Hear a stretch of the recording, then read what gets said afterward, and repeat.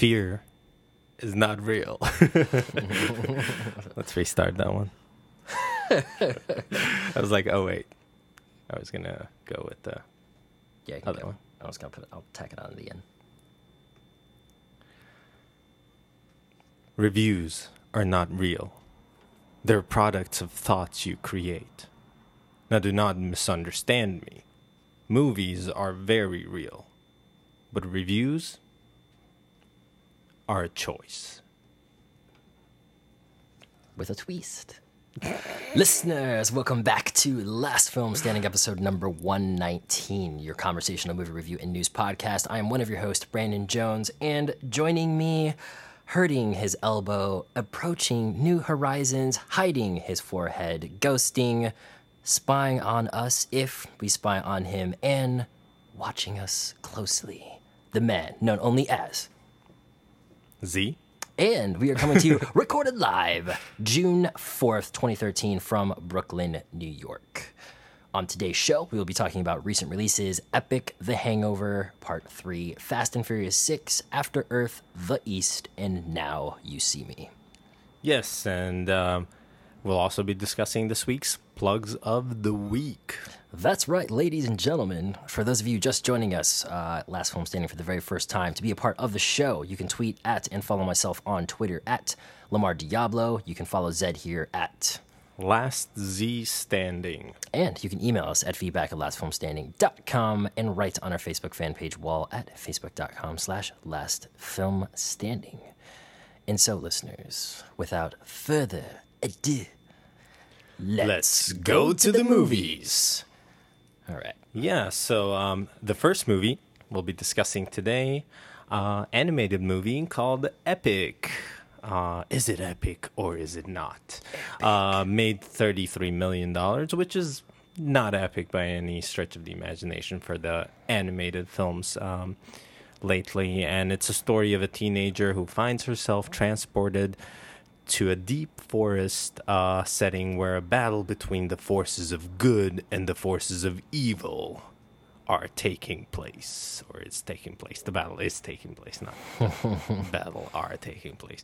Anyways, it was directed by Chris Wedge, whose previous credits are Ice Age and Robots, and it's starring Amanda Seyfried, Josh Hutcherson, Beyonce Knowles, and Colin Farrell and Christoph Waltz.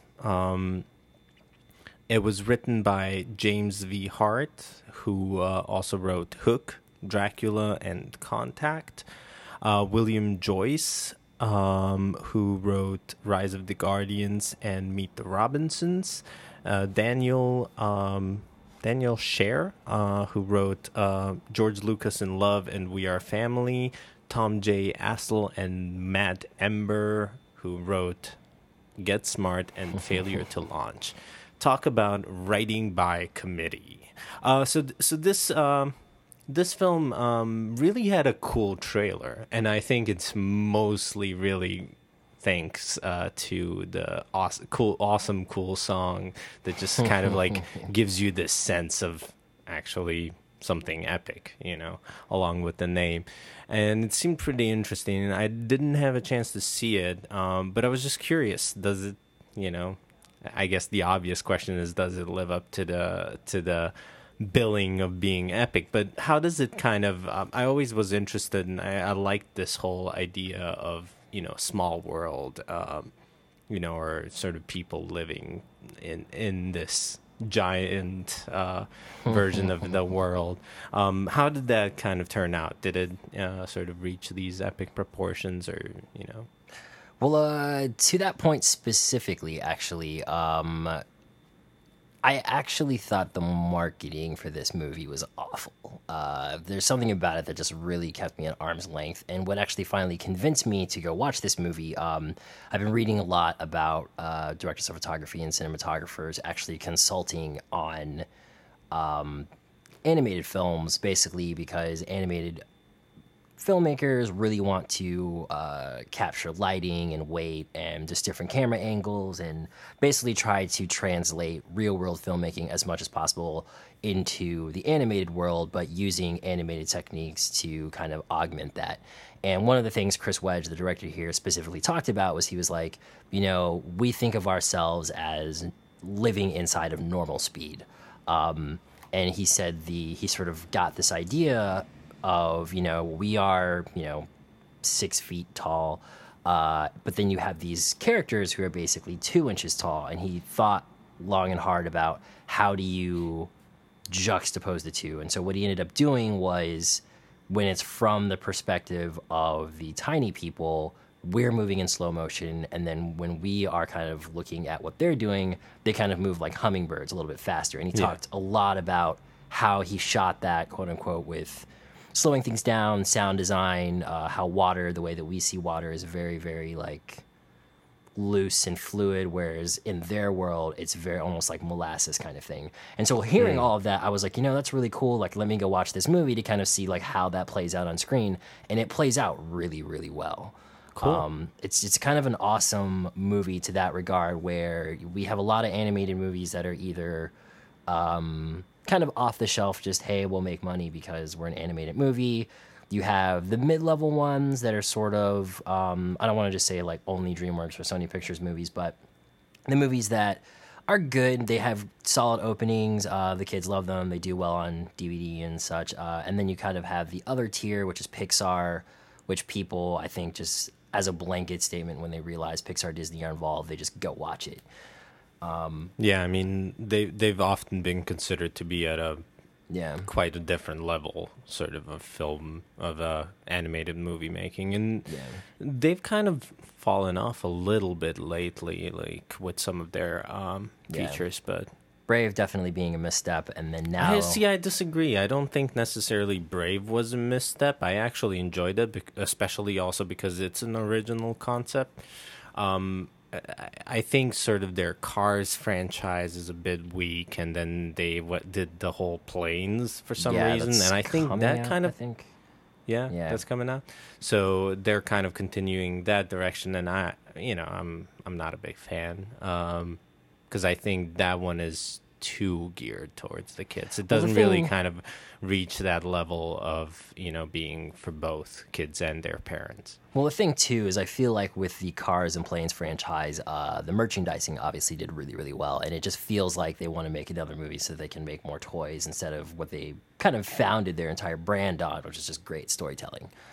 Yeah, exactly. And, with Toy Story and, further on with Up and films like that. But then going back to this, one of the failures, I think, sometimes that I found, for example, even on the Secret World of Arrietty, was that they didn't really play enough with this whole like size difference and how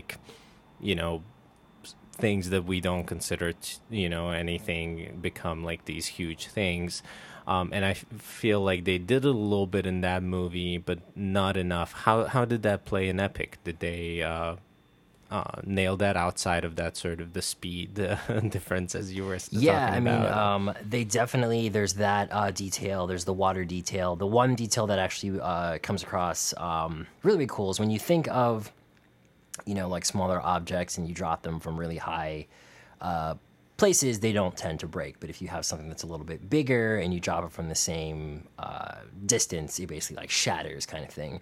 And there's a scene where basically sort of the main character, they call them stompers, the humans, basically get shrunk down, which is the girl that's kind of in the movie. She basically has that very, very concise and super efficient like Morpheus moment where this guy that's kind of like with her and kind of trying to basically teach her the ways of what's happening is basically like they fall into this hole and he's like, jump out. And so he jumps, which would probably be like 50 of their feet into the air, and kind of jumps out of the hole. And she's just like, what do you mean? Like, I'm not, I can't jump 50 feet. And he's like, jump.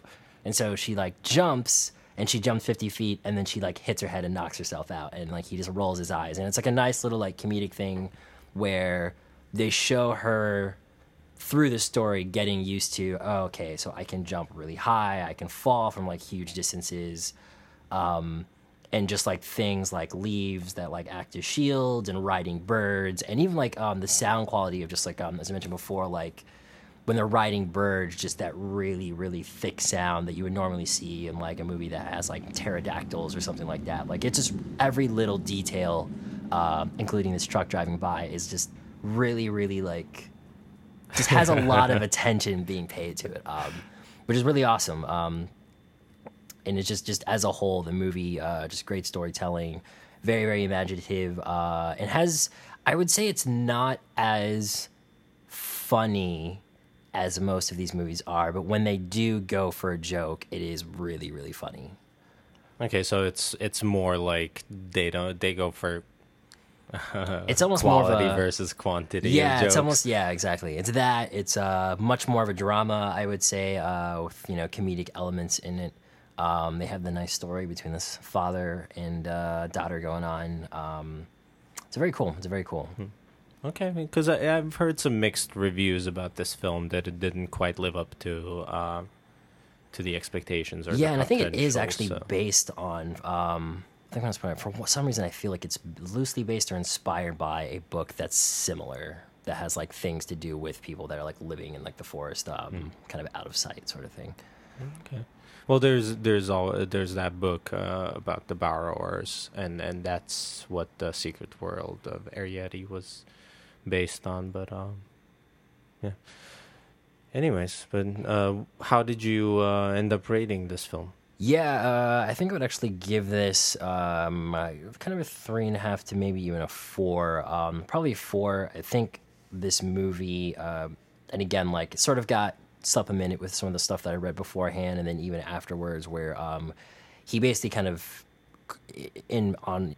articulated what a friend of mine in Atlanta have been saying for the last 10, 15 years, where he was like, like I hate that we live in America, and as soon as you say animated or cartoon, everyone assumes it's for kids. And he's just like, I think animation is a really fantastic opportunity to tell these really kind of adult themed stories, but inside of these like fantastical worlds and things like that. And because there's still a lot of stuff that we can't recreate. yeah, and that's what Visually. I'll never forget. I think Robert Zemeckis. It might not have been him. I feel Even like though it we're was him, getting though. there now with the CGI, really, Yeah. pretty amazing Yeah. at this point. You could really do something like this in a whole green screen thing, like some sci-fi films are done. Yeah. I think I was gonna say I think Zemeckis directed Beowulf. I could be wrong about Yes, that, but yes, he did. but he basically I remember the screenwriters were doing an interview, and they were saying they wrote like this like whole like dragon sequence, and it was supposed to be this ridiculous thing, and they basically were just like, oh man, like Robert's gonna be really upset with us because he's like, this is gonna be really expensive. And Zemeckis basically was like, with animation, it would be the exact same price if we just animated someone sitting in a chair for 10 minutes versus having them do like fighting a dragon and like this all out kind of thing for 10 minutes. He's just like, just write whatever you want as long as it like fits in the story, it's fine. Yeah, yeah. I mean, I found that was an interesting choice, really, to make that film, to make Beowulf animated. I wonder if that was part of his attempt to reclaim the animation spectrum for the adults Yeah. a little bit more. Beowulf. Yeah. All right. So, next up, we have The Hangover Part 3. Pulled in 41 plus million, and this time there's no wedding, there's no bachelor party. What could go wrong, right? But when the wolf pack hits the road, all bets are off. See what they did there, listeners? See what they did there? All bets are off. It is directed by Todd Phillips, who's responsible for Old School, The Hangover series, and Due Date. Stars Bradley Cooper, Zach Galifianakis, Ed Helms, and Justin Bartha. And then it is also written by Todd Phillips, who wrote School for Scoundrels, Borat, and Starsky and Hutch, as well as Craig Mazin, who is responsible for Scary Movie 4, Identity Thief, and Scary Movie 3. And then the film itself is based on characters created by John Lucas and Scott Moore. So I think, calling back to what we've said in previous podcasts over the last couple years here. I myself was not a huge fan of the first one. I think you were mostly like you enjoyed the first one pretty much. Yeah, I liked the first one. And then the second one comes out, and I not liking the first one, or actually I would say I thought the first one was okay. It was just overrated. I saw it late. I saw it like a month after it came out. Thought the second one was kind of pointless because it was the same movie. How are you feeling about the second one? Yeah, about the same. I felt it was kind of, all right, why are we doing this again? So, But then, I mean, yeah. it wasn't a bad movie. I just thought it was kind of like, okay, so we've kind of seen this whole thing before, and I also thought that they gave away too much with Yeah. the trailers and stuff. So like the shock value of some of the Yeah. jokes that they had was just gone. So then Todd Phillips says he's going to do one last one. He's going to tie up the trilogy for the Wolfpack. As far as trilogies go, how would you say this rates amongst, we really haven't had that many trilogies. There's either been... I have to say, as far as like, yeah, I mean, I don't know. What are we comparing it to? The Batman trilogy? I have to say, overall, it was okay. If you watch the first one, it was kind of a fun movie.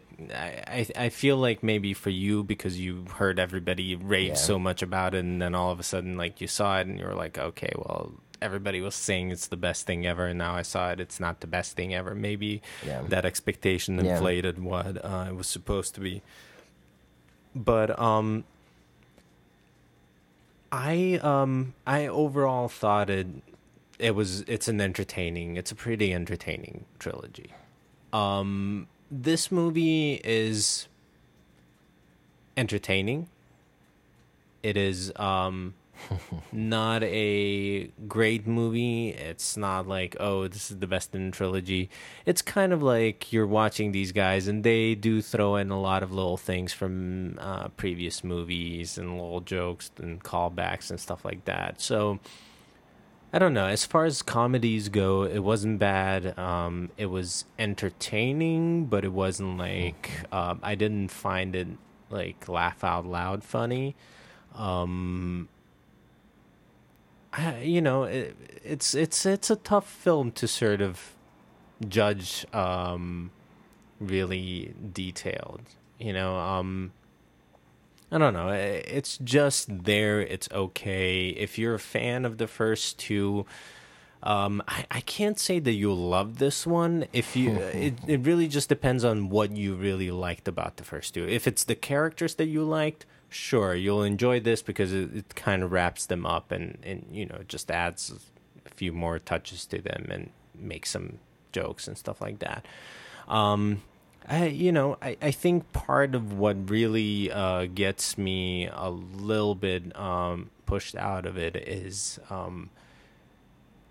the extent to which Ken Jeong is featured, and I think maybe that was part of it on the second film too. I find that I'm just not attracted to that style of humor that he has kind of brought with him, and I just find it a little gimmicky, and it worked okay in the beginning when it was just like, oh, here and there, but now then all of a sudden he was everywhere, and it was just like you could hardly see a movie without Ken Jeong in it, doing basically the same character in every single movie.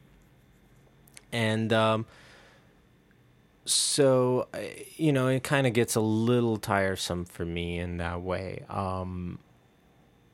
It's clearly a completely different story. Yeah, So it it's breaks up not from just it. like that. Yeah, that same kind of storyline. It's just, them going and running into some of the fallout of the previous two films, I guess, or mostly of the first film. And so I don't know. It might be a kind of nice sort of trip back for some of the people who are kind of watching it, and they might enjoy, especially that last sequence at the very end that kind of calls back the previous films. Well, the thing that was sort of, I thought, disappointing with this movie is that I think in the first movie, there was a genuine chemistry and sort of camaraderie between the four of them. And then when they kind of are kicked off on this journey of how we need to find like our fourth member, it was just kind of, it felt like you and your friends, you know, your archetypical friends could be in that position. That movie was fantastical as far as like at what ultimately kind of happens to them, but it was like, oh, that could happen to like guys I know kind of thing. And with the second one, they kind of like pushed it a little bit, and then when they went a little bit too far with it, again, I kind of felt they lost the characters. And then in this one, Bradley Cooper like doesn't really like, he kind of like felt like he was obligated into this movie because he doesn't really do a whole lot. And then same thing with Justin Bartha, who was just like, oh, okay, how long am I in the movie? Oh, okay, like cool, like I'll be in it. And then it's more or less the Zach Galifianakis show. And I think if you think he's really funny, then you'll enjoy this movie. And you probably enjoyed all three, but if you are kind of where I'm at, where I'm like, okay, he's entertaining, he's watchable, what else you got? It just kind of, there's not a whole lot going on. Yeah, it's kind of him and Ken Jeong. Yeah. And, you know, everybody else kind of plays around that, kind of supports them, basically. I don't know. So, to me, so overall, I guess, how would you rate this? And it's kind of tough, you know. It's kind of tough to rate this movie on its own. We might have to like kind of throw in a rating for the trilogy as a whole. Yeah, I mean, individually, I would probably say this movie is probably a 2.5 to 3. I would say the trilogy, and a lot of it is just kind of based on the ideas, I would probably say is a 3 to a 3.5. I think the premise of the entire trilogy in the first movie is cool, and I think like had this movie just played out differently with these four characters and maybe even like had the same kickoff point and had the same conclusion, it might have worked kind of thing, but everything about this movie just kind of felt like this is our apology for the second one. Almost like Ocean's 13 was like, oh, okay, 12 was really not a great movie, whereas the first one was really, really fun. And so I was like, here's 13 to be like, okay, this is a movie we should have made. All right, now we're out. Like, and I kind of felt like that's how 3 should have been. Yeah, I mean, for me also here, it feels kind of like... honestly, yeah, I guess that's the problem. If you have a successful movie, there's going to be, you know, you're going to be pushed to do a sequel, or someone else is just going to do it for you, you know, and that's the problem. I would say, for me, the first one was really good, you know. I would say the first one was almost like 3.5 to 4 stars, just because I thought it was really entertaining. It kind of had this whole, like, fun concept, and it was cool. But then, you know, you just kind of went too long with it. And while I enjoy some of the characters, I'm really not, you know, just blown away by this. So I would agree with you on the rating as far as this one alone standing, maybe like 2.5. Trilogy as a whole, I'd say 3 maybe at the most. But as I said, like the first one, I think if you just single that out, it's kind of like how I felt about The Matrix, and maybe I'll rewatch that to see, because you always say that the second 2 films are better than one sort of anticipate or expects or whatever. But for this, yeah, you know, overall, just maybe like a 2.5 stars. It's not a terrible movie. It's not bad. It doesn't have, like, you know, holes in it or whatever. It is what it is. It's somewhat entertaining, and it just depends on if you like that kind of humor or not. Yeah, it's a straight to DVD movie that has a cast that put it in theaters, is what it feels like. Basically, yeah, and the name that put it in theaters. Yeah. And then, you know, then there was double trilogy, if we can call it that, maybe. Fast and Furious 6. I think it just at some point the title just says Furious 6. Yeah. So it was like Fast 5, and now we got Furious 6. Maybe they should have just left it Furious 6.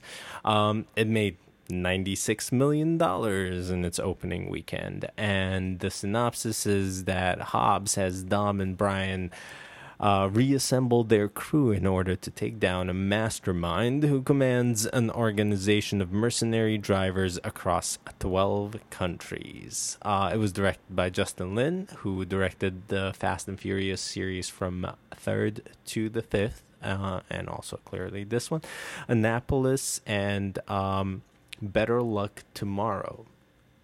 And it's starring, the usual gang of characters. You got Vin Diesel, Paul Walker, Dwayne Johnson, Michelle Rodriguez makes a return.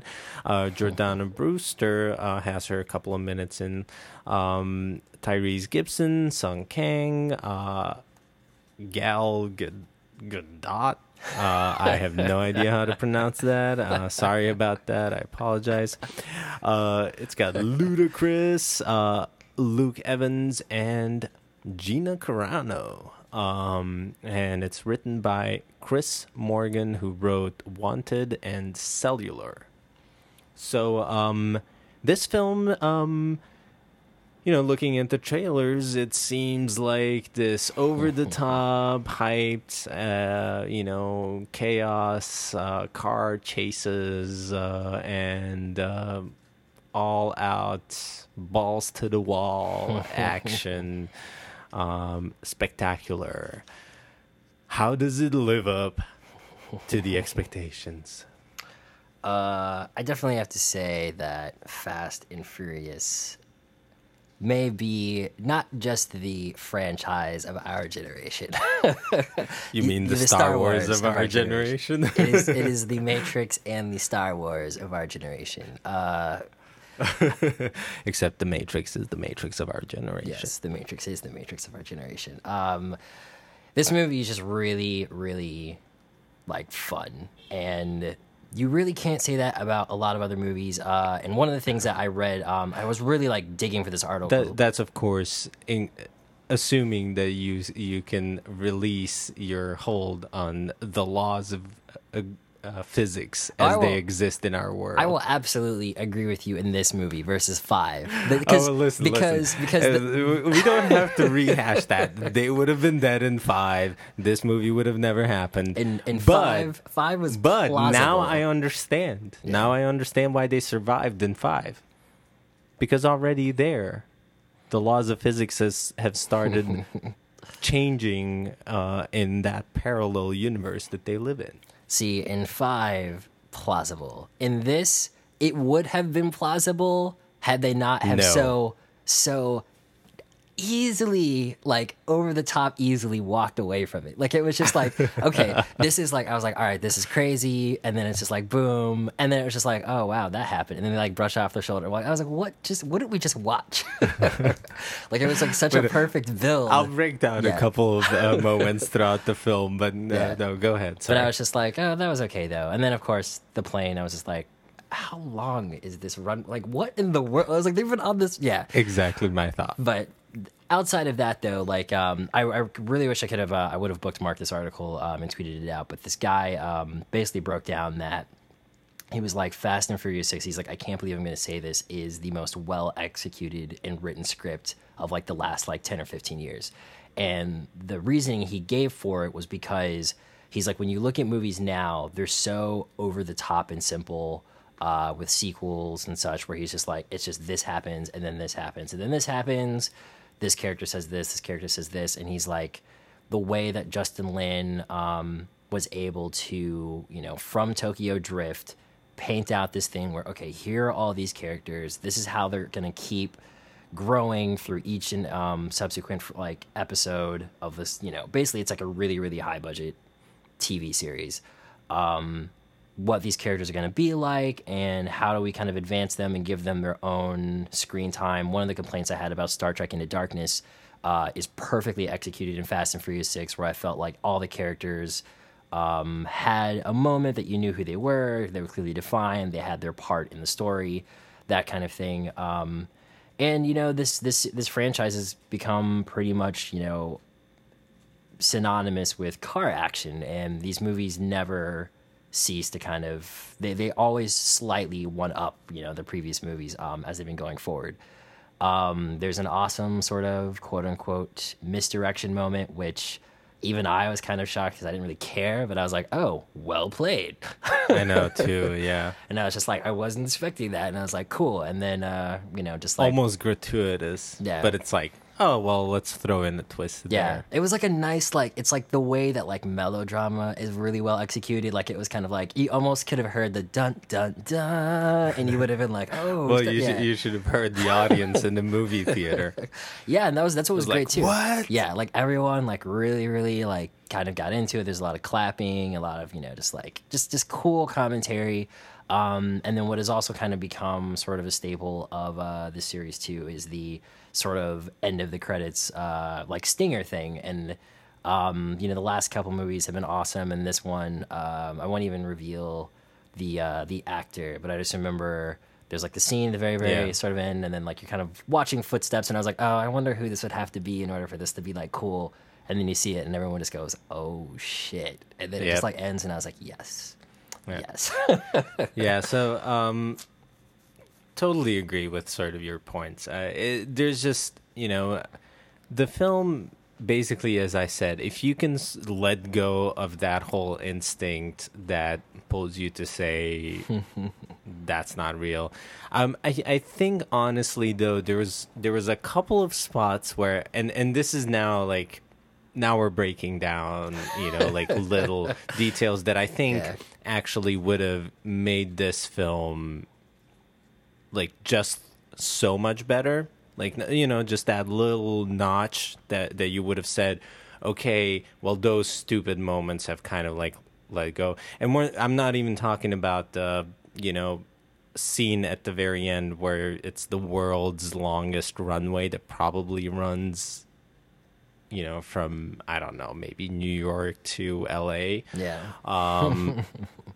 Basically, like at the very end, they have that whole like scene where they're, with the airplane and all of this stuff, and they're driving down this runway for like 15 minutes or so. At a good pace, too. And like, yeah, I mean, we're talking about like plane takeoff, landing speed, which, I mean, I don't know. Let's just assume it's like 200 miles an hour, which is the fact that these cars can drive 200 miles an hour, whatever.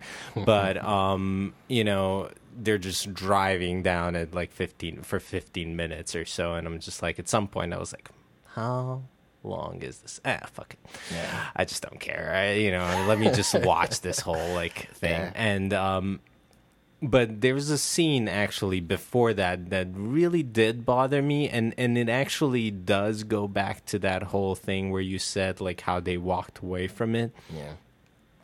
And there's sort of that scene, and I'm just gonna describe it in rough terms so we don't give I guess too much away. And it's the moment where we kind of see it, I think, in a trailer, where he slams his car into the side of the road and like goes flying to catch the person. And there's a line, well, first, here's a guy who flies through the air at, let's say, a fairly reasonable speed, and lands on a car and basically gets up, and it's like, okay, like absolutely not even a scratch on him. He didn't even like go, like touch his back as far as like, oh shit, that hurt. And then there's a line later that says, how did you know there would be a car to break our fall? And I thought, did I really just hear them say that? Did somebody write that line and it went through all the rewrites and somebody said, that's actually a pretty good line. Let's just leave it in because we can't come up with anything better than this. I mean, it's kind of like, how did you know there was going to be pavement to break my fall from this airplane? It's just It'll one of the always be better worst than lines Do you know? ever. No. Do you know what happens to a toad when it gets struck by lightning? Same thing. That happens to Everybody every- gets quiet. They get ready for the greatest punchline of all time. Wait, what was that from? X-Men.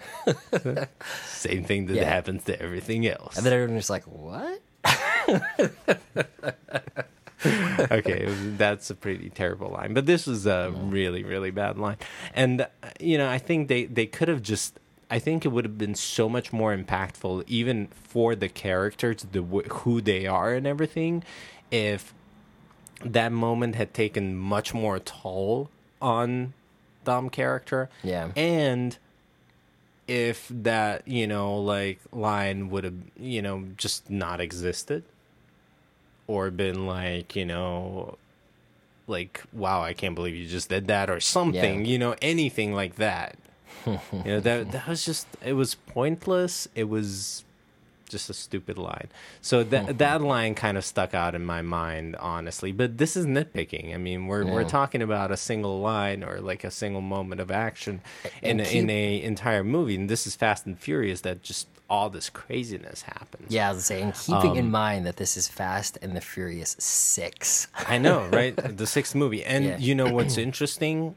I feel like these movies are getting better. Because I feel like they're kind of dropping that whole pretense of like, we're going to like do this. They have a decent story, as good as any other heist movie story.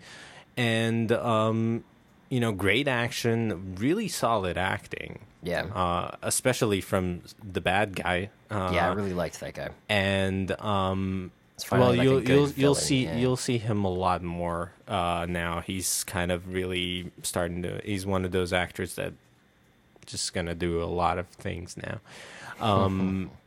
And it was a lot of fun. If you really want action, you can't go much better than this.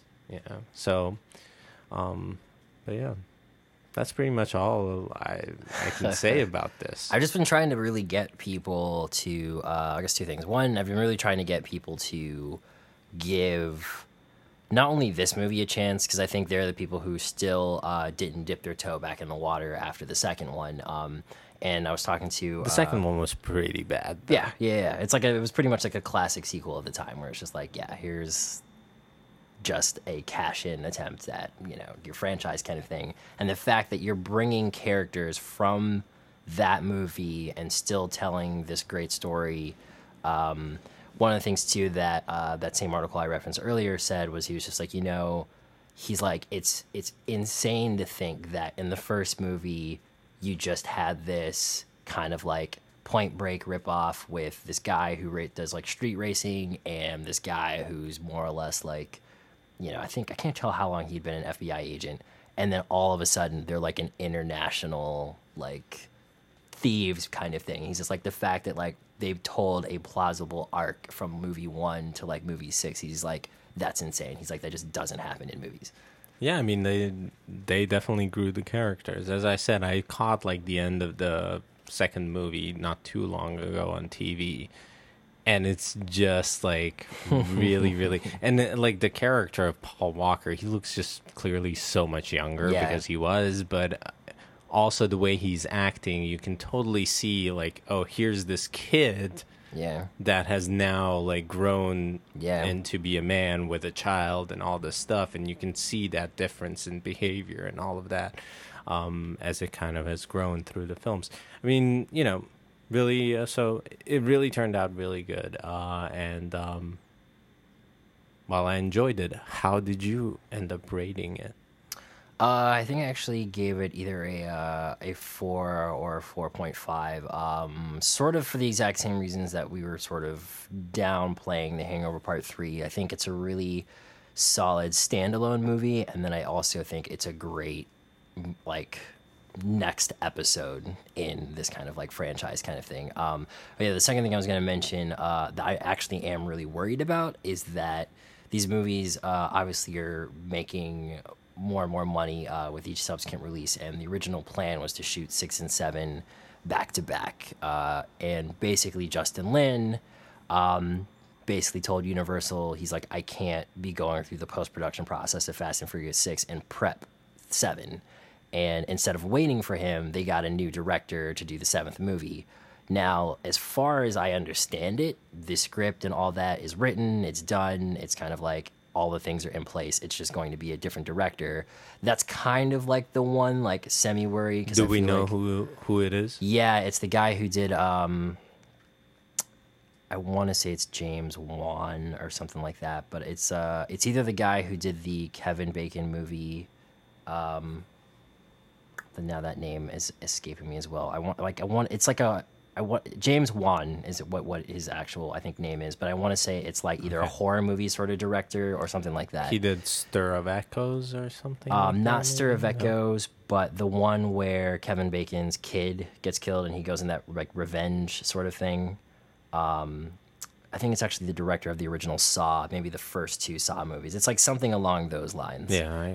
And people were kind of like, oh, that's a weird choice. But,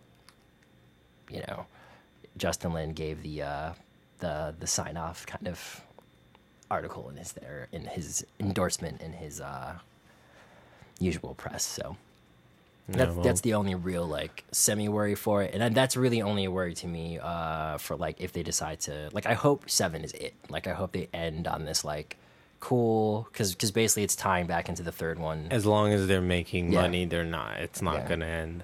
And then of course you have Brian's I can kid. totally see them trying to recast eventually if the actors decide.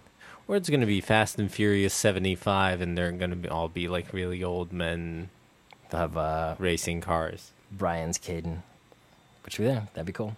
Just do that like 10 years from now. Just have him be like stealing cars and stuff. And have it go full circle. I could totally see that like in like 20 years or something like that. Somebody doing like a reboot and deciding to kind of like do their kids or something like. It'd be awesome because then you have like Uncle Dom and Uncle Brian, just like them. It'd be awesome. Then it would work. It would totally work. Yeah. Anyways, I would agree with you on this. I'm totally. It's a solid 4 for me. Really fun movie. Better story than I expected. Cool action. I mean, a lot of it. One thing that you kind of have to let go of, and that is the idea of how the cars drive, and that's one of those things where like me as someone who knows about cars and kind of used to read a lot more all this stuff, I look at how they're driving and the cars that they're driving and racing each other with, and you're kind of like, well, the problem is that would not be happening, and that kind of does bother me a little bit, considering that this franchise is so like set up on cars, where you see like a car like the one that Dom drives with the huge fin, and I can't think of the name of it. I believe it's a Pontiac, and it looked like a Corvette, and that car is it's an incredibly powerful car as far as the engine goes. However, it basically drives about as well as a boat does around corners. So, for him to be racing in a straight line with that car, perfect. For him to be racing in a city around corners in that car, yeah, he would not get anywhere. So, it's kind of like, watching those kind of things is kind of like, okay, I guess I have to let go of that and just enjoy what I'm seeing on screen. So that's a little bit sad for me, but otherwise, it's a lot of fun. It's a very solid movie. Gotcha. So then we jump into the following week, which kicked off with After Earth. Pulled in $27.5 million, Fear which is not real. Nor is the star power that is Will Smith.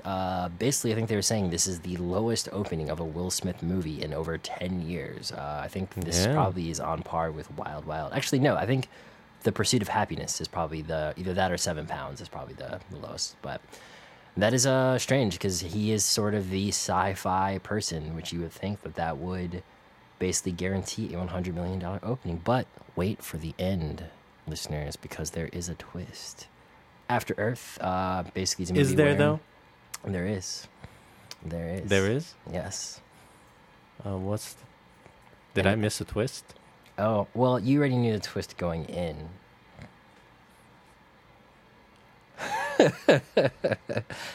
The twist, ladies and gentlemen, is that this is the return of M. Night Shyamalan. Oh, that twist. Yes. It's a twist. With a twist. I guess in a way it is. Because people... I guess in a way it is, because they kind of hid this. They hid it from completely. People. I don't think he did a whole lot of press for it. And it doesn't open with, like, directed by. It ends with directed by. And I would definitely say that I would have never imagined ever that directed by M. Night Shyamalan would be met with applause.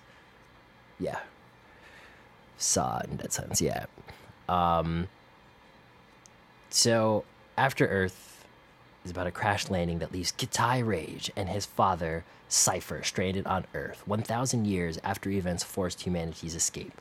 With Cypher injured, Kitai must embark on a perilous journey to signal for help. As I said, it's directed by M. Night Shyamalan, who's responsible for such beautiful classics as The Last Airbender, Lady in the Water, which I've started 4 times and fallen asleep each time, and The Happening, which we thought was going to be picked those.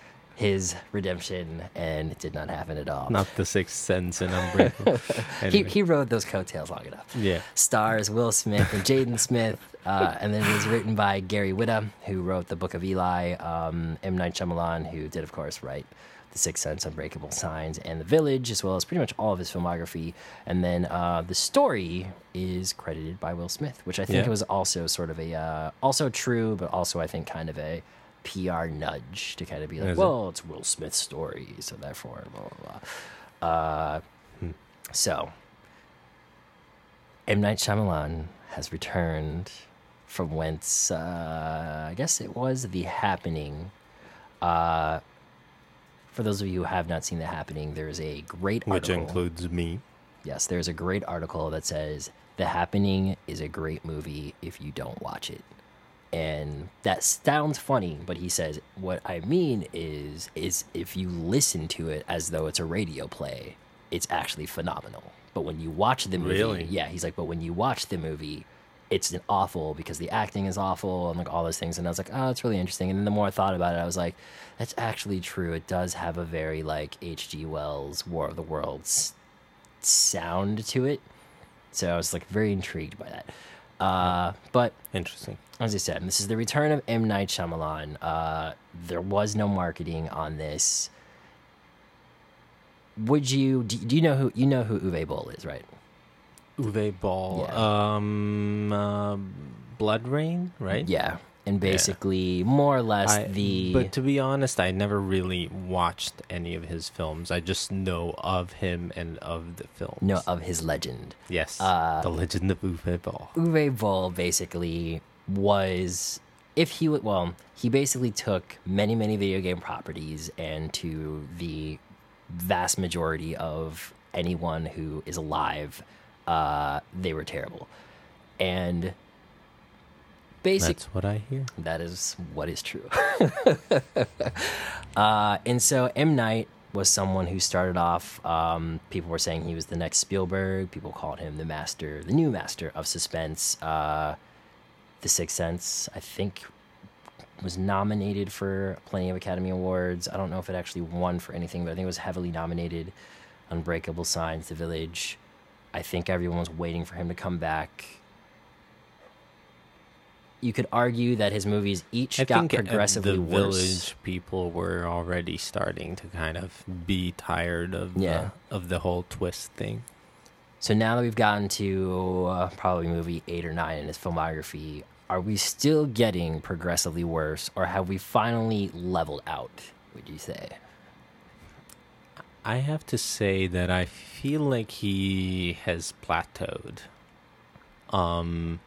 He's no longer in the nosedive. No longer in the nosedive, but I wouldn't say that he's going anywhere back up. I had some hopes for this film. I had, I guess from what I hear about The Happening, which I didn't see, is that one of the big things about it was the story of sort of like nature hitting back at us for this, kind of destroying the plants and stuff like that. And it's not a terrible idea. I guess the execution wasn't very good, but the idea on its own, it's actually kind of cool. And it seemed to me like in After Earth, he's going back to that idea. Here's basically, we destroyed Earth. We had to leave. We live somewhere else now. These two people crash on Earth, and everything on Earth has evolved to hunt humans. So, it kind of seemed like this somewhat interesting story, and then you had the father-son story behind it, and so it seemed like it had some potential. Now, the real movie is very different from that marketing, and even though those lines are in there, the real movie is different. And I'm just gonna sort of throw it out there because I don't think it's too spoilerish, really, because I don't know. Whatever. The story is, we destroyed Earth, we left it, we had to leave, we went somewhere else. Turns out that we ran into some aliens over there, and these aliens have basically, in the way they fight, apparently is not by using weapons, but they use these basically monsters, these animals that are very good hunters, like these predators, who are blind but can track you by the scent of your fear. So your fear pheromones, that's what they're after. I don't know why they wouldn't be just after any pheromones, but one of the many, many fucking plot holes in this film, which I'm going to now go through and name. So you have these blind predators who are hunting humans, and, there's this legend of the great Will Smith, who is managed to do this thing that they call ghosting, which is basically he is not afraid. So he can literally be walking right next to one of those things and they wouldn't be able to see him. And so he can just like walk by, cut its throat, and keep going while this thing is bleeding out. So there's that, and so now they're in this transport, flying somewhere to do a training mission, and they have one of those monsters in a cage on the plane or on the spaceship, and they happen to get hit, whatever. They crash land on Earth, and two confirmed survivors is basically Will Smith and Jaden Smith. And it turns out this badass monster is somewhere out there too. Will Smith is badly hurt. He can't do shit, so he sends his son Jaden to go get the beacon from the tail end of the plane.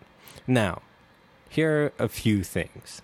For some reason, the Earthlings have decided that weapons like guns, machine guns, phasers, lasers, anything else, rocket launchers, beams, anything that can hit an enemy at a distance, for some reason they just decided not to use them. They think it's much better to go up close and personal and hit things with a sword that can change into different shapes. Known as a cutlass. Cutlass, yeah, whatever. Which is of 20 configurations. Completely fucking stupid. Because it is 1,000 years into the future. Yeah, you would think they would have better projectile weapons. They could fucking shoot things out of their mind or something. I don't know. Where are the freaking phasers? Anyway, so for some reason they don't have these weapons. A stupid choice. Okay? And then I realized that even though they say everything here has evolved to hunt humans, absolutely nothing there has evolved to hunt humans. And the only thing that hunts humans is the thing that they brought with themselves, which is the stupid-ass monster. And so this movie becomes a movie about a kid walking through the forest. And, yeah. And so, while I will say this, once again, as I have said in the past, M. Night Shyamalan has really a wonderful visual style. He really does. I mean, the man can just direct really, really well as far as that goes. What he cannot do is write. And honestly, I think if they had a really quality screenwriter on this, if you put somebody who writes, and writes a fantastic story, really solid, really strong, and then you have M. Night Shyamalan direct it, I think that would be a good movie. This is not a good movie. I will say this, as far as visually and as far as like shots and all of that, really beautiful, fun to watch as far as that goes. Will Smith and even Jaden Smith, really solid. I mean, as far as like performance, Will Smith, whatever, he plays, this father, it's okay. He does a solid job. Jaden, does a pretty good job. He projects, certain emotions out that, you can kind of see where he is going through. It's not like anything amazing, but for considering his age and everything else, he does a really solid job in this movie, and what he's asked to do, I would say. But I would say this movie is so fraught with like logical fallacies and just bizarre things that you're just, why are you making this weird world where this just is not, there's no logical progression to this world from the one that we're in. There's just not, and you're trying to make one, but there isn't. And while this is a story about a father and son, it just didn't need to be said in this setting. It just made it completely pointless. I don't know. It really frustrated me in a lot of those steps. So it was just one misstep after another as far as that goes. They really failed to sort of have any of that level of the story where I thought, it was going to be, oh, is nature going to hit back against us as humans? I thought there was going to be that level of the story, but it's not there. It just doesn't exist. The earth is the earth. It basically just went to the wilderness again. There's animals, and they're all just doing their thing, and the only time they attack Jaden is when he attacks them, and it's basically how it would be if you just went into the mountains somewhere and threw a stone at a monkey. But otherwise, I don't know. It's anyways. What did you think, friend? So he liked it. Why don't you tell us? He liked it. It's his last film standing. So this is the thing. I think the one thing that I sort of agree with you on is that I think actually, I won't even say that because I think he's had plenty of opportunities. So I'm going to scratch that. I was going to say that M. Night Shyamalan can still direct. I think what would have fixed... He can direct, he can't write. Well, I don't think he can direct actors anymore either. I think that has been a huge problem in the last 3 or 4 movies of his. Because I feel like he has trouble with, these are people who know what they're doing, and he's telling them to do something that makes sense to him, but when you watch it on screen, it calls attention to itself and just doesn't feel right for some reason. Because Jaden, in all of the other movies he's been in has felt organic to those movies, and in this movie it was like there's something like I don't think he's ready to carry a movie by himself because pretty much he's acting to green screen more or less. I do agree, and there's actually also a couple of moments where like the story gets a little odd, where he like has this like completely insane emotional reaction. It's like you wouldn't say like all this stuff, and it's like did that ever happen in this movie? There was just no like actual like escalation to that. It just and I think comes out and the things that he's accusing his father of, we've never seen. Yeah, it's not on screen at all. And it's like, so it just like catches us off guard, and we're like, is he now like projecting onto his father like his own guilt, or is I was just like, it makes him seem insane. The one thing I was talking to a guy at work about this, and the one thing I think that could have fundamentally made this movie from like a D-level movie to an A-level movie is Jaden's character should have been a girl.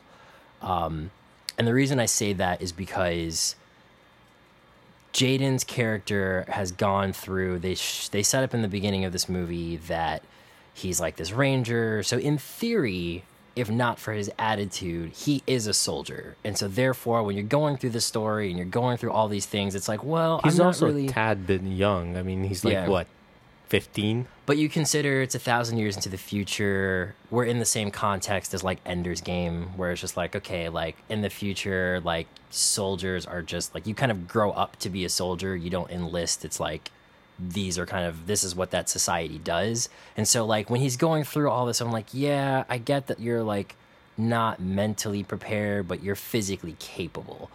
And I just kept thinking, I was like, they really could have told an awesome, beautiful story of this father-daughter dynamic where you could have even had this daughter who was just like, listen, like, you don't know who your father is. Like, he's always traveling, Why don't you go with him on this trip? And she's kind of like, I don't want to go, like, mom, blah, blah, blah. You have this thing, they crash, and then you have this father saying, okay, you need to go get this beacon, put this on. She has no idea what this suit does. Take this with you. She has no idea what this cutlass thing is. And you have this kind of emotional thing where it's just like, okay, all of a sudden I'm thrust into an environment that I don't understand. And then the danger and that fear theme becomes that much more real than it just kind of being like, all right, well, Jaden... yeah, but you're trained for this. Like, it's kind of like, yeah, you can be like, it's like, to me, it was like the equivalent of firefighters train, cops train. I will say this though, I don't buy it.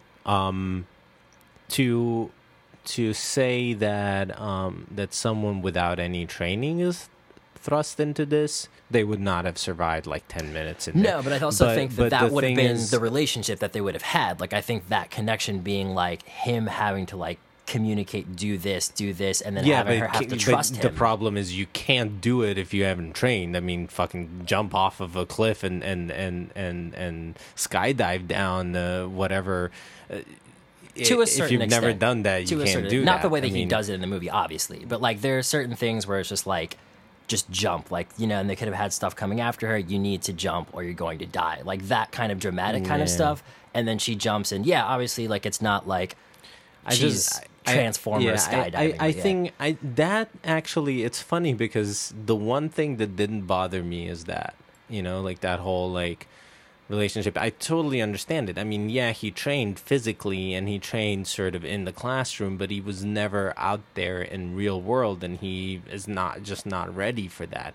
And once you're then faced with the real life action, that training, you can rely on it. That's fine, but you're gonna be fucking afraid and you might freeze up. No, I agree with that, but I think that's the same equivalent of like when you have like, say, like a firefighter or like a rookie cop, where it's just like, they've been training, they know what they're doing, they have all these things. The one thing they lack is experience, and so they kind of go into this environment and they're having to they have all these sort of training things. But I think there's a huge difference between that firefighter who has gone through the academy and done all the training and walks into a burning building versus the person on the street who runs into the building to accomplish the same task, which is like to help to save someone's life. The problem is that firefighter might be able to get out of that building and down the ladder with somebody on their back because he's been training that. A And- normal human being, no matter how much guidance they have, they physically cannot do it because they're not strong enough. Which That's is the why thing. the latter statement you just said is much more dramatic and much more watchable than someone who goes through and is trained. Well, it would be dramatic and watchable, but then it would be Fast Six territory. No, I don't think so. Because I Yeah, think what ends up it would. happening is it wouldn't.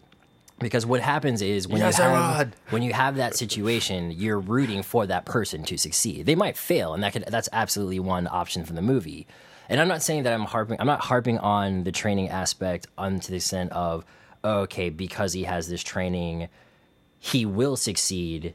It's just that was one thing that could have motivated him as an actor even, or just that character even, to kind of do more than what he did. Because the way that he comes off in this movie, it's kind of like you were saying, it's just like, it's either I'm yelling at my father because I don't know who he is, or I'm kind of running in the woods with that like small joke that I was hoping there would be a little bit more of, where it's just like, it's hi, no one's chasing you, why are you doing this kind of thing.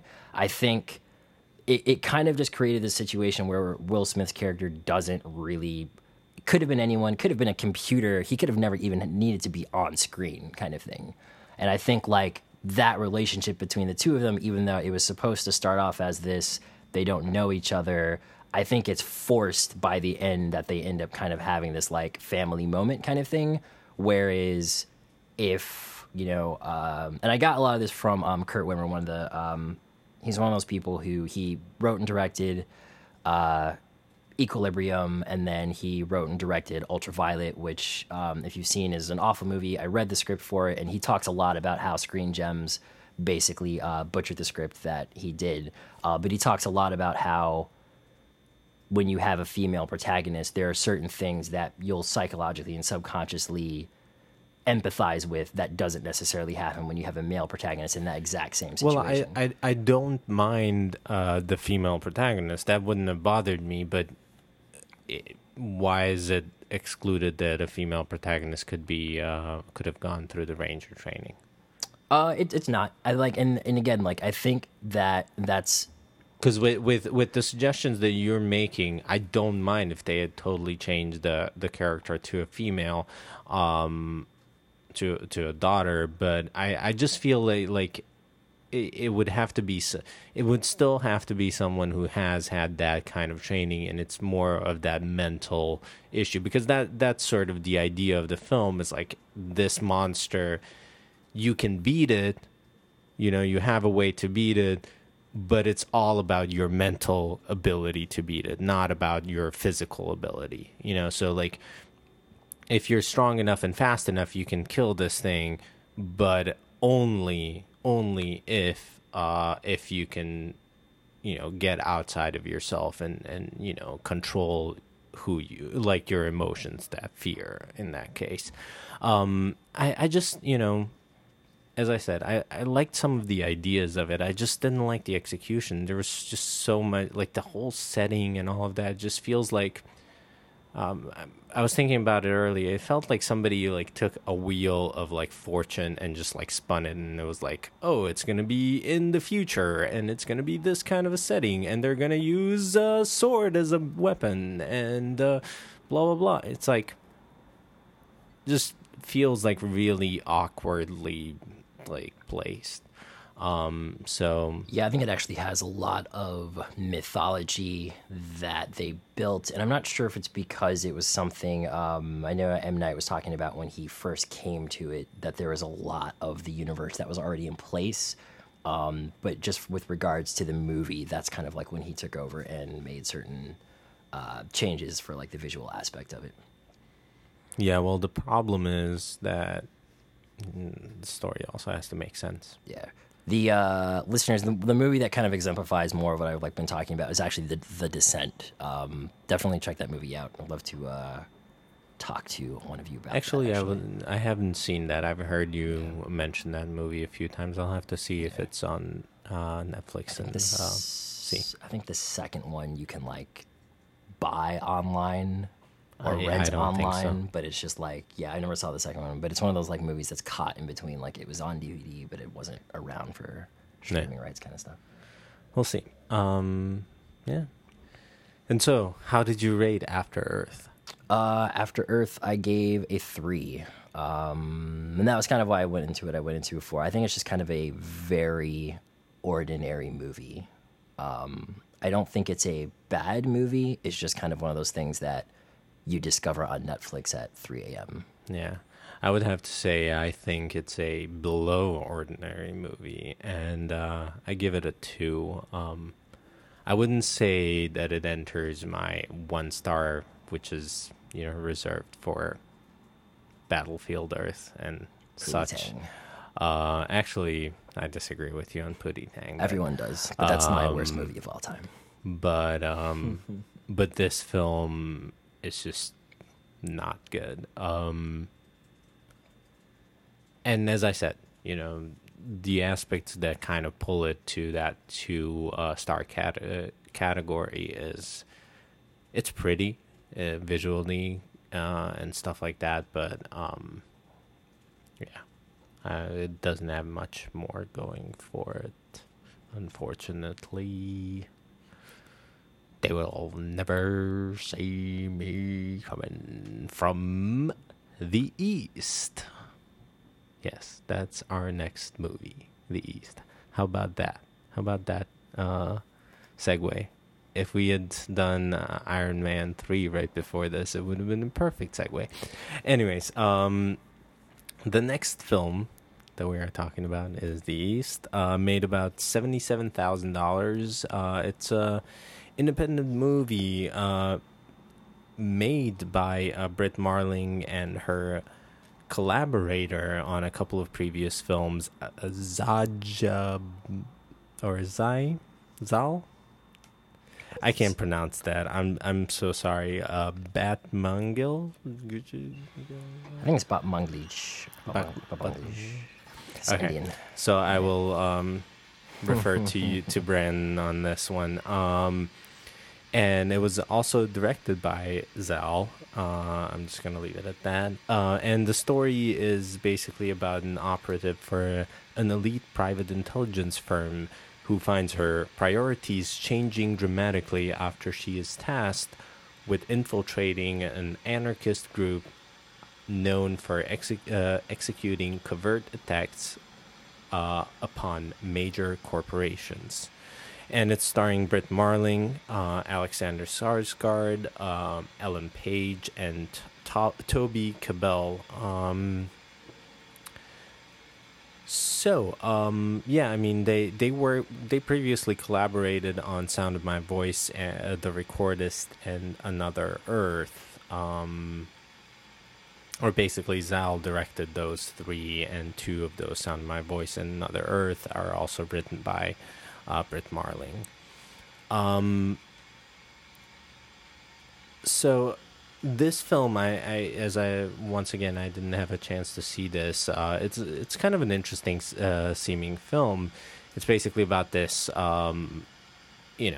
group who, as they say in the trailer, if you poison us, we'll poison you. If you spy on us, we'll spy on you, kind of thing. And it feels almost a little bit of empowering, like, it's the people striking back at these corporations that we're at this point in our lives, if we have our eyes open, or we're watching them basically, steal, lie, and cheat from people, and get away with it. And it's one of those like things that we're living with in the world now, and it seems like this is what this film kind of really goes for, and these are the ideas that it hits upon. And how does it convey this? Is that sort of where it really goes to, or yeah, I mean, it's pretty much it's 2 things. It's one, it's a look at 2 different sort of industries and how they sort of collide. So you do have your kind of clandestine type of industries where it's like the CIA and those kinds of things, and private mercenaries and the whole quote unquote spies, MI6, Interpol, that kind of thing. And then there is the other side of this where there's terrorism, and specifically in this movie, it's eco-terrorism, where it's kind of like environmentalist, kind of environmentalist extremist, kind of mixed in with these. What does she say? Anarchistic tendencies. And the thing that's kind of cool is when you watch sort of these Anarchist. Yeah, I think there's an extra syllable that she says in there. She gives this awesome speech about like what her firm does, and basically what Britt Marling is she's sort of this agent for a private organization that helps mitigate corporate espionage. And so basically what ends up happening is if you're a Microsoft, there's the fly that comes into your, situation, and you just kind of wave your hands and it goes away. Then the next tier up is the mosquito. The mosquito comes in and it actually draws blood. You can either swat it or kind of, again, just kind of bat it away. It demands more of your attention, Yeah. though. And then there's the thing that basically, she says, the Black Widow. It's like, it's subtle, it's there, it's around, it bites you, you think you're fine, and then all of a sudden you crash, and then everything kind of falls apart. And so she basically has a team of operatives that they assess the situation, and then they send someone in to basically spy on groups or those people who would do the most damage to you. And if they look like they're about to strike, if you're a client of hers, prevent it or take that group apart from the inside.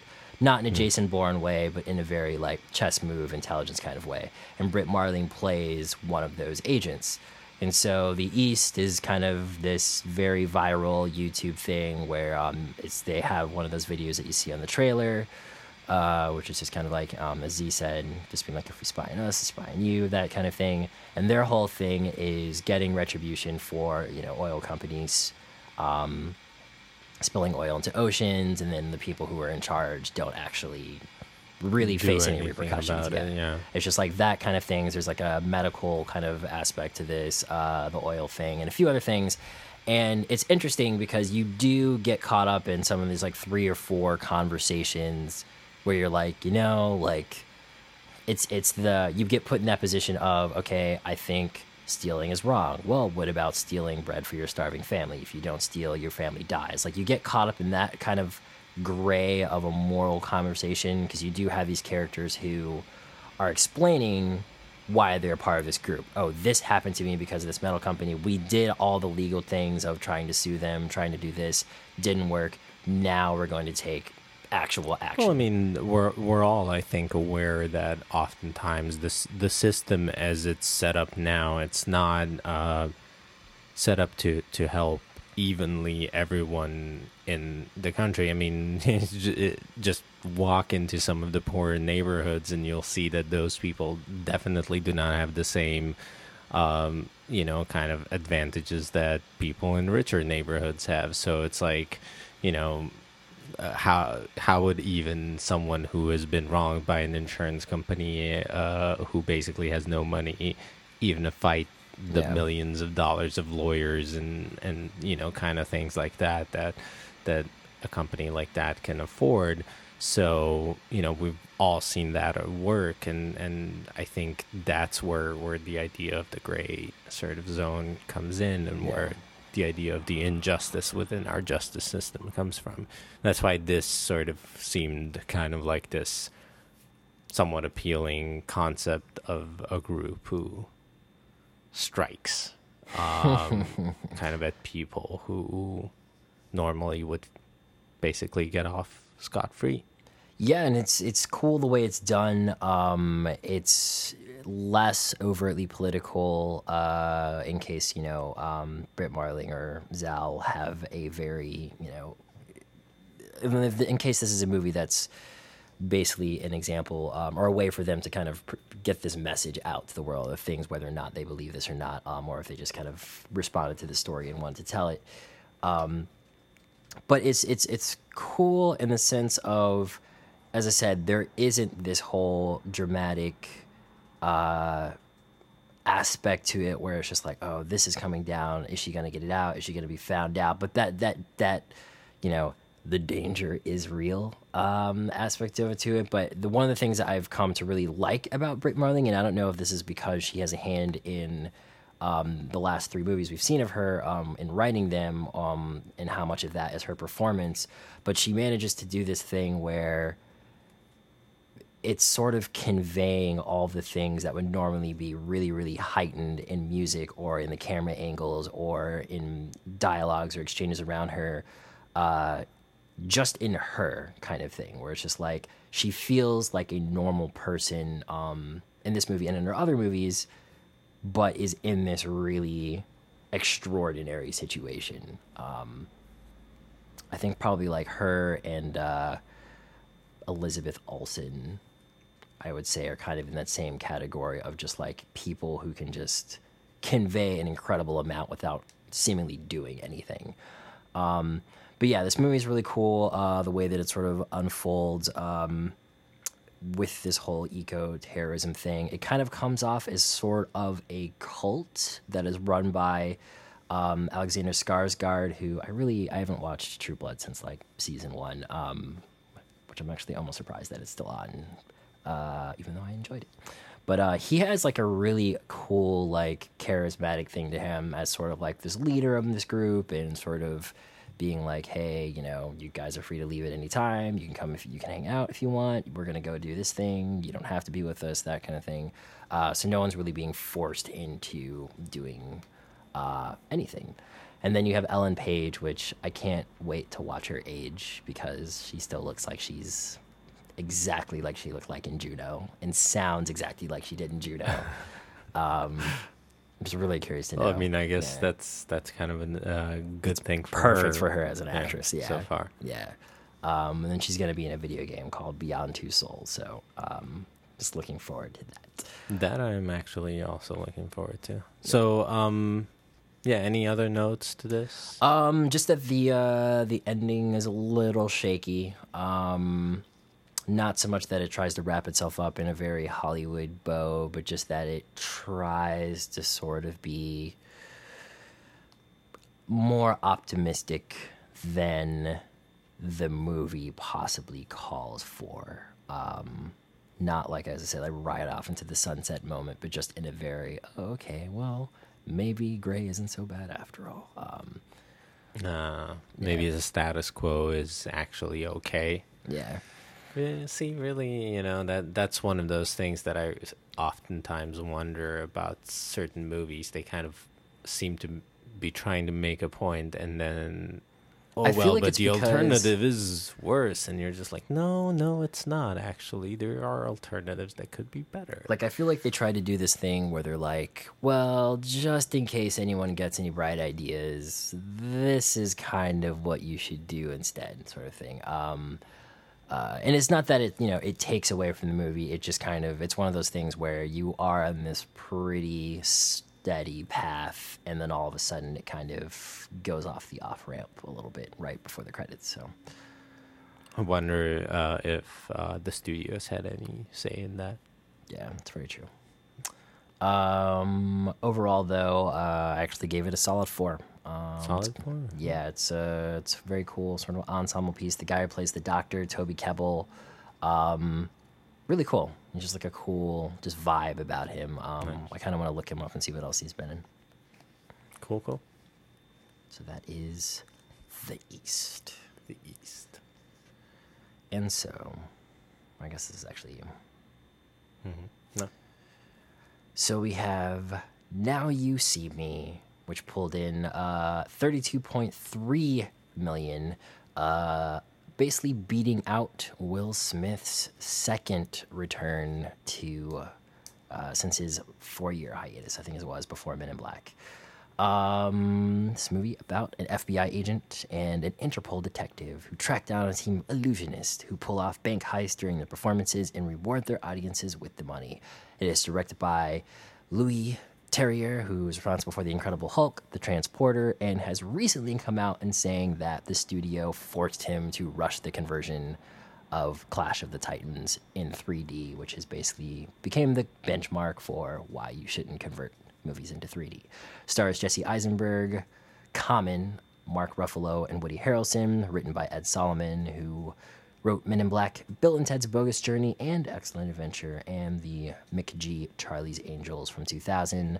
It is also written by Boaz Yakin, who wrote Safe, the Jason Statham movie we really liked, Prince of Persia, Remember the Titans, and Edward Ricord, which this is his first feature, and then the story is by Boaz Yakin and Edward Ricord.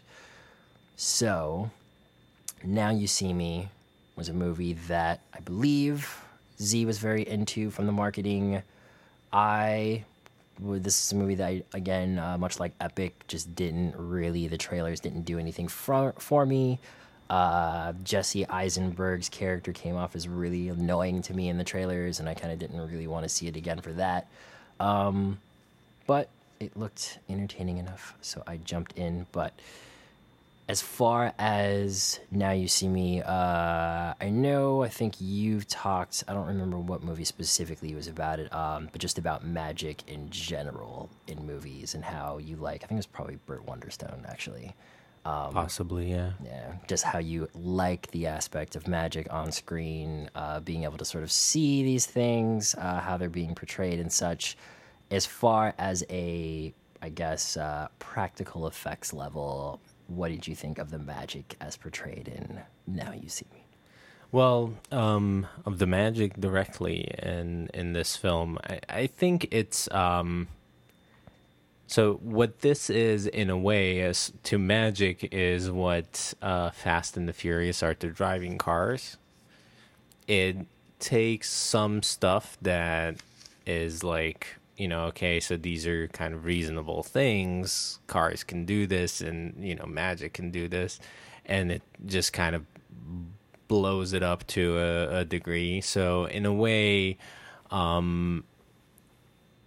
the magic of it is somewhat very, very far-fetched, plausible, very, very far-fetched. Most likely not possible, some of the stuff that they do. But what it does is it takes the principles of magic and kind of, or things that magicians do, the rules and the principles of... they kind of govern from the simplest to the more complex tricks, and kind of plays with them. So from that aspect, I thought it was okay, because you kind of let go of it because you realize, okay, so this is more of a popcorn thing. This is not going to take magic and say these things are really possible. It's going to say, well, we're kind of making it bigger. This is fun popcorn movie that features magic as its sort of main medium. As I said, the same way the Fast and the Furious series features cars, and the cars do things that in that movie that cars will never be able to do in real life. It's the same thing they do with magic here. Yeah, I mean, I would just add sort of outside of that to the cast. I think probably one of my favorite people in this film was Melanie Laurent, and her sort of acting in this film. She really felt like one of the most organic characters in this entire movie, sort of next to Mark Ruffalo. And we also have Dave Franco, who's the younger Franco brother, and Isla Fisher, who yeah, and then you kind of add Michael Caine and Morgan Freeman as the big guns, kind of coming in here. Lucius Fox and Alfred. Yes, Lucius Fox and Alfred joined again, except on opposite sides. Maybe not. Yeah. So this film overall is actually kind of entertaining for the most of the film, and it's all, I mean, the film itself is one big sort of magic trick, that the way it ends up, unfortunately for me, was just a little disappointing. It's kind of that Hollywood little too happy ending kind of whatever. But it's kind of entertaining because we're watching this and we're kind of wondering what the next thing is going to be and what's the next thing going to be and how did they pull it off. It basically what it turns into is a heist film. It's, basically the Ocean's 4 kind of thing. You have these 4 guys who are doing all these heists and, somebody who's organizing all of this for them. And, it's kind of cool. It's kind of cool. I had almost a little bit of a feeling that this movie, like After Earth, was had this idea of a message that then never bore out, really. Because from the trailers you have this sense that here are the people who are gonna basically do the Robin Hood thing, and they kind of don't. It seems like in the end it turns out like it's more of a revenge flick, which is not as satisfying as you would have thought it would have been. Because we're not sort of primed to hate the character, that kind of is, becomes the sort of sole focus of the rage and, well, not the rage, but just kind of the revenge. We don't, he's, I don't know. So in the end, it almost felt like a film that's geared more towards kids, if I can say that, to kind of make them go, oh, magic is cool. And, outside of that, maybe to people who are just kind of like enjoying maybe one of those like heist films where we see the crew come together and then we watch this really complicated plan and then kind of see how it happened, how they actually pulled it off. So I enjoyed some of the behind the scenes things and stuff like that, but I think overall it's just kind of an average film. It does have a lot of those moments where you're kind of like, okay, yeah, it's a bit of a stretch, but whatever. And then it clearly has kind of that again, a twist at the end. That's it's okay. It could be anybody, kind of thing. But it is who it is, and yeah. So yeah. I know. It's really hard to say. Kind of. It's just not a movie that you're gonna go. At least I didn't go in there and came out, oh, I loved it, or oh, I hated it. It just kind of like leaves you a little conflicted. You kind of enjoy certain aspects of it, and then other things you're kind of like, yeah, but then it's like weak on the story front, and then weak on the message and stuff like that.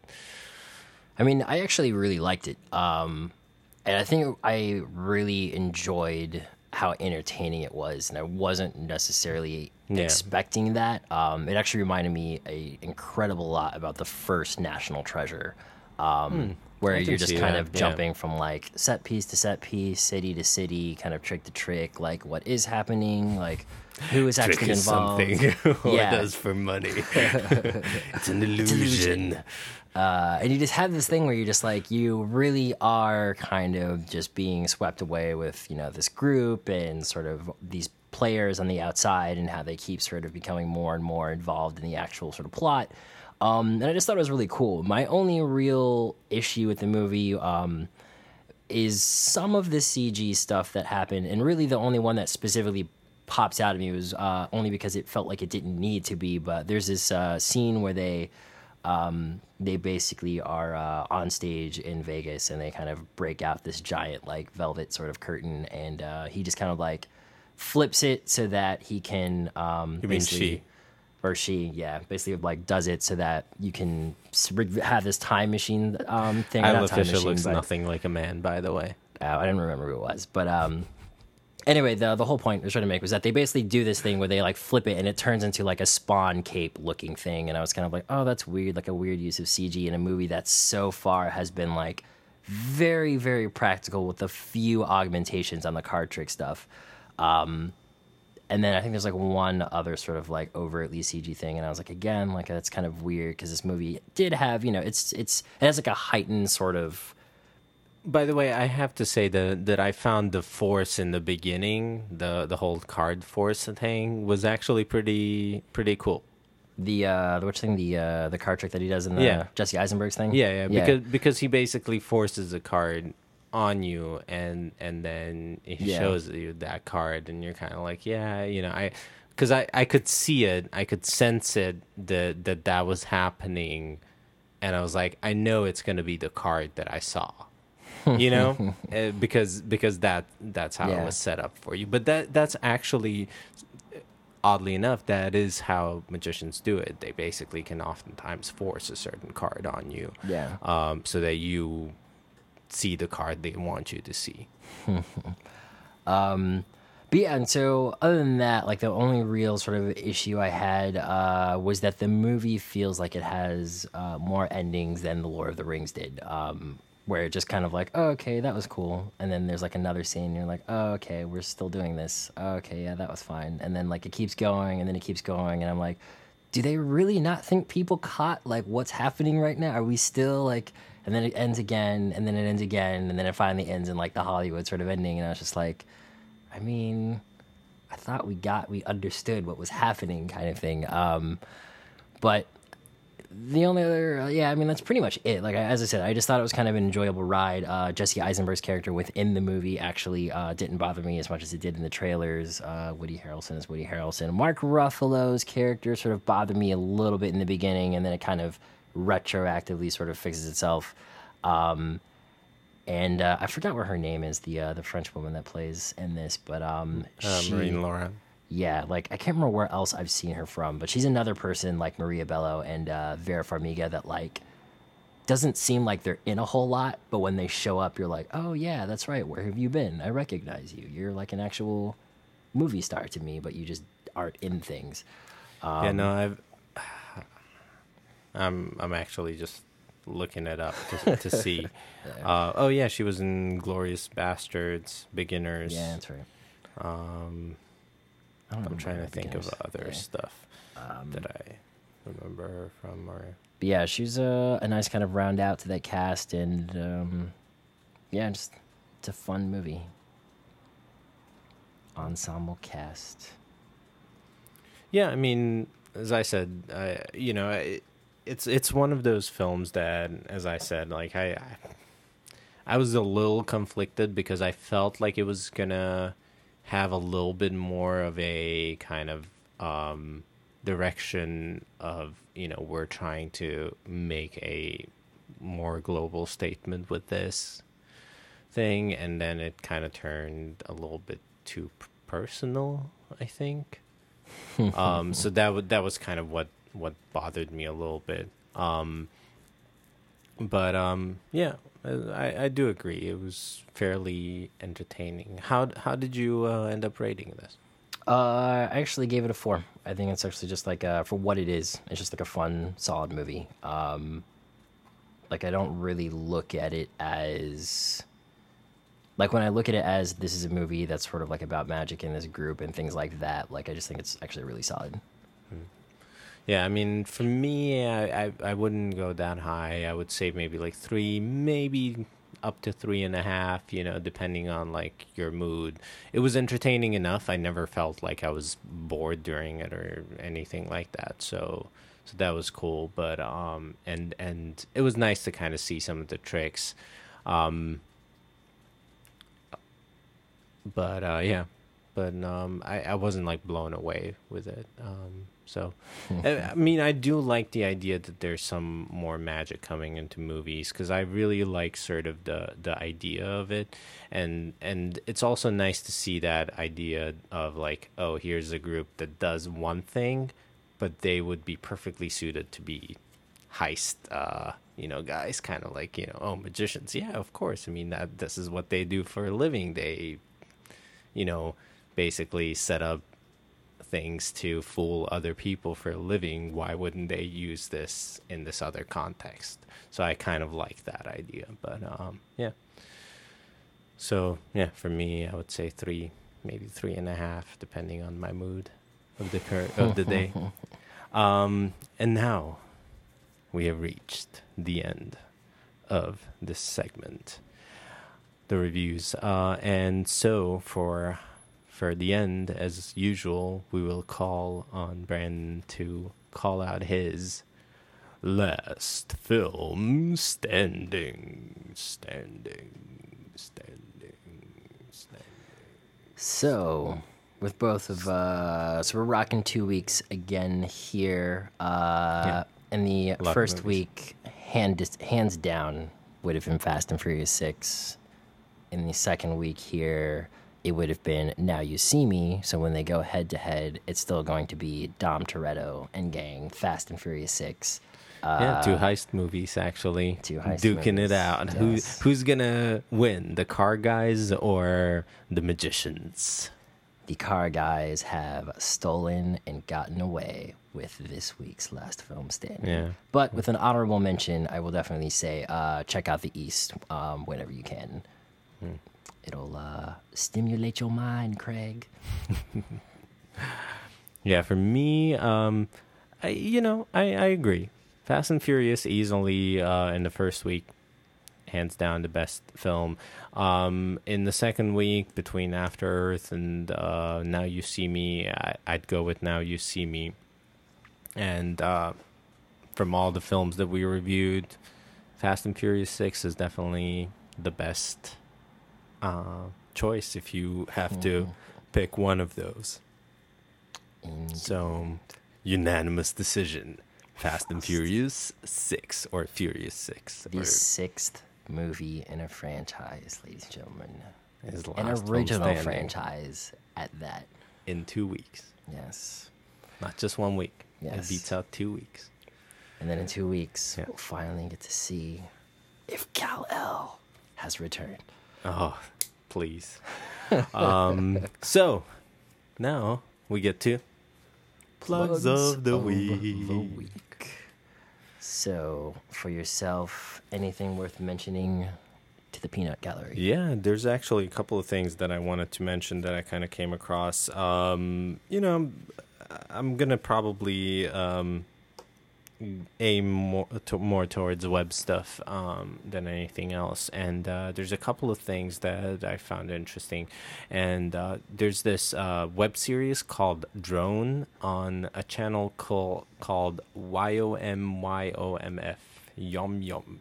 And Justin Lin has connection to this channel. He's one of the producers apparently on it. This I came by it, across it by accident and just kind of checked it out, and it seemed interesting. So I looked at it, watched it, and it was kind of a cool little web series. I think there's like 4 or 5 episodes or something like that, and features Agent Broyles from The Fringe. Nope. So The Pattern. Yeah, it's kind of cool. It doesn't feature Agent Broyles. I just forgot the actor's name. Anyways, the other thing is Space Janitors on Geek and Sundry channel, and this is a channel that was created by Felicia Day from Dr. Horrible sing-along blog fame, and Will Wheaton from Star Trek The Next Generation fame. They have a channel, it's kind of a nerdy channel for, all kinds of stuff. They do, random things. They have different shows on there. And one of them is Space Janitors. Neither one of them is in this show. There's a whole different cast in this. And it's basically end around with different names. It's basically about janitors on a Death Star. And they're kind of dealing with these kind of issues, living on the Death Star and being janitors and wanting to be more. And it's kind of entertaining and fun. It's really funny and makes some pretty cool jokes and kind of things like that. I would definitely check it out. It's apparently in its second season. I watched the first like 2 or 3 episodes and I was really entertained. I'm definitely going to continue watching it. And yeah, that's pretty much it. I came across on YouTube by accident while kind of looking up stuff on Now You See Me and, magic and stuff. And I came across a movie that I never even knew existed called Penn and Teller Get Killed or Die or something like that. And it's a really bizarre, in a way, kind of very entertaining, oddly, 80s movie with Penn and Teller, where basically due to escalating thing of game of pranks and things that happen in the world, they end up dead at the end. Fulfilling the title of the film, but if you're anyway interested in odd and really kind of weird 80s movies, this might be just something that you might want to check out on YouTube. The entire movie is on there. It's like 1.5 hours, and it's just bizarrely funny. So I ended up watching that. Yeah. But that's pretty much all I have to plug right now. I'm just going to reference a movie I saw with a friend a couple weeks ago called Safety Not Guaranteed. Definitely. I actually saw that myself, and it's been on my top 10 for Brandon for like the last 6 months. Finally, Audrey Plaza. It was a film that we kind of missed when it was in theaters, and watched it. It was really quite good. Yeah, it's actually kind of, I think people even reading the premise might sort of be like overlook it. But one of the things that it handles really, really well, a lot of times when you have movies, they'll try to have, especially movies that are kind of about relationships, for some reason, I guess they do this the most, but you'll have multiple characters in different stages of that theme. And kind of what's going on in this movie inside of kind of the backdrop of this kind of thing where someone sets out a classified ad talking about that they want to go back in time. You have sort of these like 3 different relationships at differing stages of that idea of kind of this perfect thing that you remember and you're trying to get back to. And it's really awesome how the movie sort of handles that, where you have one couple who it's been years since they kind of had that kind of situation. You've got like one character who is kind of motivated to try to go back in time to kind of see his character. And then you have another character who is basically trying to experience that moment for the very first time. And I just thought the movie was handles all 3 of those seamlessly. And the only reason I kind of picked up on it and just because of my background in writing and just kind of being fascinated by how people are able to kind of weave in and out of that kind of stuff. But as an actual entertainment value movie, it's very cool. Aubrey Plaza from Parks and Rec does a really great job kind of in her character. I've always been curious to know what's going to happen to her after Parks and Rec because she plays a very, very specific character. And this movie allows her a little bit of range still within that same character, but it works really, really well. Yeah, I think she's someone that has kind of owns that character, that you can place her in a lot of different situations and she can do variety of that character. It's kind of like, there's certain actors that just have that certain thing about them, but she's still versatile enough. She could play, anyone from, love interest to a, whatever, probably even an action person within that same character, with that same personality in a way. But yeah, Safety Not Guaranteed, streaming on Netflix now. Definitely check that out. Second that. And so, that brings 119 to a close with a few quick announcements from your sponsors. You can tell your friends that they can find Last Film Standing on iTunes via the web and iTunes itself, as well as Stitcher.com via their website or various mobile apps where you can subscribe, rate, and review us.